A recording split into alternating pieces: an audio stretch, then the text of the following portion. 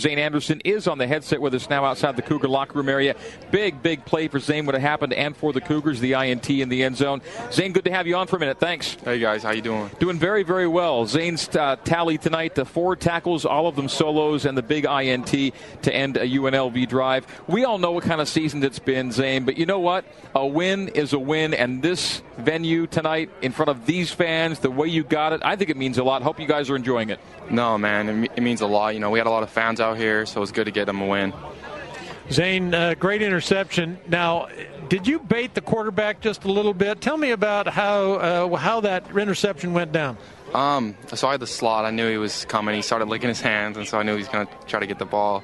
So I just read it. I got a good bang by the linebacker, and I kind of baited him and was inside a little bit, so the quarterback could see the outside was open, and just went out there and got that corner.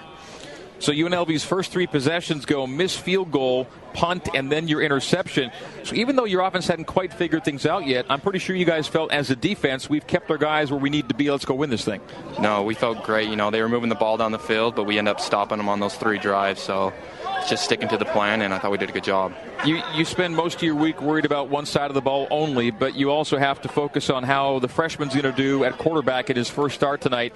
And how would you kind of grade Joe, having watched him during the week and then having seen him play 60 minutes here tonight? Man, I thought he did awesome. You know, he took on that role as QB1 and did a really good job for us. I was proud of the guy.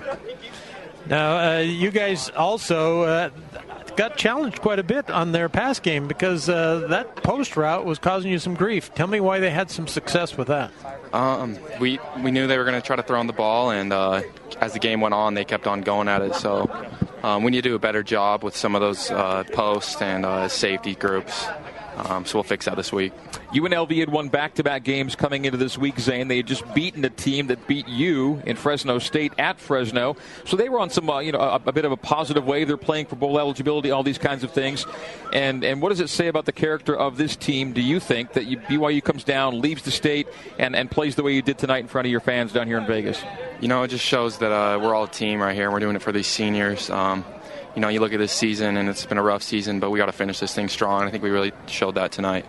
How about the fans that were in the stands tonight? It was half filled with blue out there. That's got to be heartening to you. Oh, it was awesome, you know, and we were on third down, and we raised our hands to get everyone going. It was louder than the Fresno people, so it's great to see some fans out here in Vegas, and really appreciate their support out here. Yeah. You're playing for the seniors, but you're among the guys who are back for more after this year. How important is it that this thing get finished out the right way so you can go into the off-season conditioning in the spring with something to really build on for your next year?